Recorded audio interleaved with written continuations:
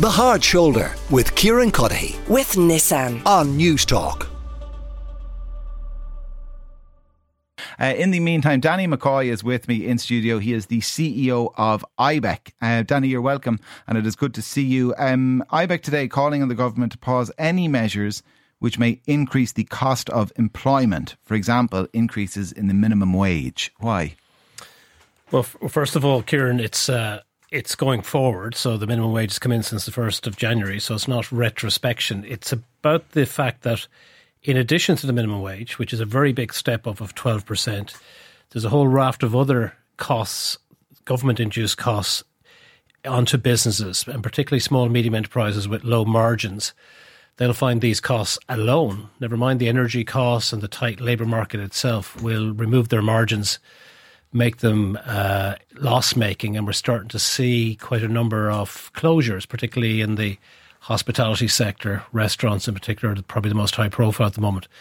That level of cost induced by these changes is uncoordinated at the moment and hasn't been regulatory assessed. And we've been asking for some time over the last number of months that the government actually would do a regulatory assessment. There's nothing wrong in any of these measures in of themselves. In fact, they've all got merit, but it's the fact that they're all being loaded on at the one time without cognizance of the impact it's going to have on these businesses that are really taking its toll. So we're asking for, particularly in the minimum wage, there's another 2 tranches of this to come. So the minimum wage in a 3-year period could go up by towards 35%. Very difficult for businesses that have high wage bills and low margins and margins that have been eroded by other costs to be able to factor those in. And so it's inevitable we'll see these type of business failures, which are unnecessary, because we can still get to these points. It's just that we need to do it in a coordinated way and with a step. So trying to get to 60% of the median wage in a 3-year period when it puts nearly 1/3 of the costs up is too aggressive. There'll be people listening and they will say, though, that the people who benefit from the minimum wage increasing, they too, like those business owners you describe, have seen their margins eroded by other cost increases. Yeah, absolutely. And that's why it's a societal response. This is not saying that we don't want these things to happen. We want them to be coordinated and done in an appropriate time and of a scale in which businesses can cope with. And so what we're seeing here is that for some, the most disadvantaged, they'll see their wage bills go up by 20 to 25% in the very near term. And given that they would be, like households, vulnerable to those cost increases already, there's a difference. A household doesn't go out of business. When a business goes out, that's people's livelihoods as well have gone. And, the market is strong at the moment. We'd hope that people will, not be in long-term unemployment from this. But this is an erosion of competitiveness, and we experienced this 10 years ago or 15 years ago, and it took us quite a length of time to get back. Our competitors have done very painfully with very high unemployment. Owen Reidy is with us as well, Danny, the General Secretary of the Irish Congress of Trade Unions, ICTU. Owen, you're welcome to the show as well. Do you think the government should pause and take stock about the entirety of the cost of the measures that they seek to introduce? Good evening, Kieran, and hello, Danny. No, we don't. We're very disappointed with the Ibec statement. I don't think it stands up to analysis at all. What Danny fails to mention there is that whilst there was a modest double-digit increase in the minimum wage in 2024, in 2021 and 2022, both increases were below inflation. In the economy last year, inflation stood in excess of 6% and wages went up by about 4.5%. And the other thing they say in their statement, they talk about increasing employer PRSI. Employers' PRSI has gone up by 0.1%. It's gone up for workers too, I should add. But the interesting thing is that Danny doesn't mention, employers' PRSI in Ireland is about 50% of what the PRSI employers pay in other wealthy European countries. And in the budget, employers got €250 million to address some of these issues. So I think Ibec are picking on the wrong culprit here. It's wrong to focus on labour costs, and it's particularly wrong to focus on the lowest paid, many of whom have suffered disproportionately in the pandemic. Many of them are young people, and, many of them are still in a very challenging cost of living crisis. So it's disappointing, and I think it's unfortunately, it's a bit shameful as well. Well, I'll put that to Danny in just a moment, but do you accept the reality, as Danny describes it, Owen, that business owners are also seeing their margins eroded by cost increases? Danny talked about certain businesses that their labour costs going up by 25+%. I can assure you, no workers' pay is going up anything like that. But obviously, there are associated costs. There are challenges for all parts of society. There's no doubt about it. But there are two sides of the labour market here. And I think the government had flagged many of these things a number of years ago and have provided some funding for it. But the one area where there seems to be a serious problem is around the area of hospitality, Kieran. But that seems to be more about the warehousing of tax during COVID. And ironically, that's one of a number of industries that actually refuses to engage in collective bargaining, unions and employers talking about productivity. And I actually think if those employers did engage in collective bargaining, we'd be able to together address some of the challenges that are there, but to exclusively focus on labour costs and ignore other costs in the economy and doing business is wrong. And it seems to suggest that employers are creating this wealth and workers are giving nothing to it. We've 2.6 million people at work today, more than ever in the history of the state. So it can't all be bad. Let me put some of those points to Danny. Owen described the statement, Danny, as shameful and suggested, and these are not his words, but my interpretation of them, that beyond the hospitality industry, maybe you're guilty of exaggerating the pressure businesses are under. Yeah, well, look, first of all, to put it in context, we're talking about additional increases here. So Owen started off by saying that minimum wage is behind inflation. That's true, but a 12% increase is certainly going to be well ahead in that 3-year window he's picked.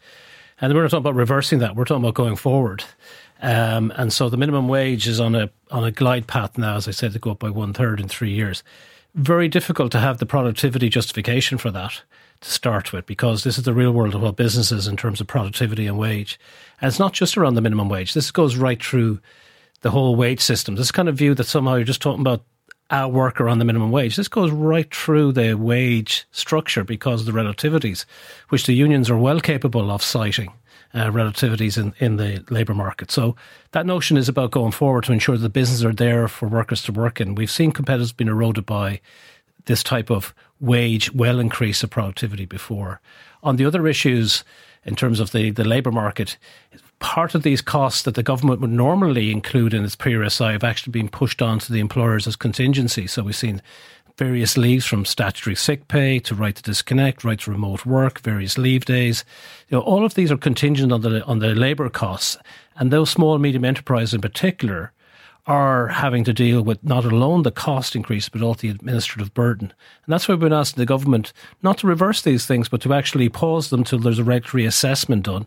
And also the competitiveness charter would be that in any given year we wouldn't see these kind of double-digit costs go through, because if it is about inflation thankfully is moving back into lower single digits now. Owen, as Danny describes it there, they're not suggesting any reversal. They're not even suggesting that things don't go ahead in the future. What they seem to be suggesting is that the government make informed decisions. Surely that's good advice. Well, we all want the government to make informed decisions. But as I said earlier, Kieran, there's two sides of the labour market. There are employers and there are workers and unions.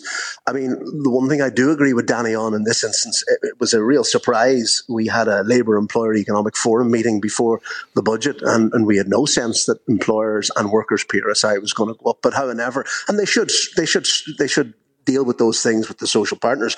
But it seems to me that we're talking about preventing Ireland getting to a living wage. I mean, that's a modest aspiration. The other thing that the state is way out of line in, workers pay pay-related social insurance, but only now are we talking about pay-related unemployment benefit. And I think the Tara Mines crisis has brought that home to us. So, what are we talking about here? We're talking about if workers pay European taxes, they should get European services, and there is a deficit. Can I ask you, Owen, a lot less when it comes to taxes? The members of Ibec, who, in response to these surveys that they carry out, suggest that they can't afford the additional costs that are coming. Do you just not believe them?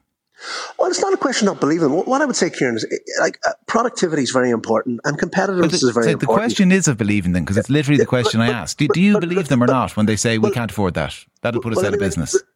Let me make the point. If all of Danny's members in the private sector agreed to engage in collective bargaining and negotiated with my colleagues in the trade union movement, rather than many of them saying, do you know what, you may organise my workforce, but I'm not talking to you. then we might be able to get somewhere down the road here. I mean, if we're serious about dealing with productivity and competitiveness, the way to do it is the way they do it in other countries, where you support things like collective bargaining. There is a directive that requires the state to do that. That needs to be implemented this year. I would rather, and many of Danny's colleagues do this, by the way. I don't want to paint a bad picture here, but there are members of Ibec and other representative bodies that refuse to engage with unions, even if we organise their workers. So, there is a disconnect here, and I think if we were able to address that, we could address the productivity issues in the round. Danny, final word. Collective bargaining is the way around some of these impasses. Well, first of all, what we're saying today is about coordinated approach. So how you coordinate can have many aspects to it. Collectivism in its wider form is part of the business narrative. People talk about stakeholders, not just shareholders. So we see a push for collective movements in society. Whether that collective bargaining involves trade unions, which is a sub-element of that, is to be seen. But definitely what we're saying today, and it was actually a letter to the government, not to the trade unions, is that as government, they have choices here to try to coordinate the economy. If that's to include unions and employers, we're open to hearing that. But most crucially, we've got to ensure that our competitiveness is underpinned, and that has to be a coordinated approach. Danny McCoy, the CEO of Ibec, Owen Reidy, General Secretary of ICTU, the Irish Congress of Trade Unions. Thank you both very much. The Hard Shoulder with Kieran with Nissan. Weekdays from 4 on News Talk.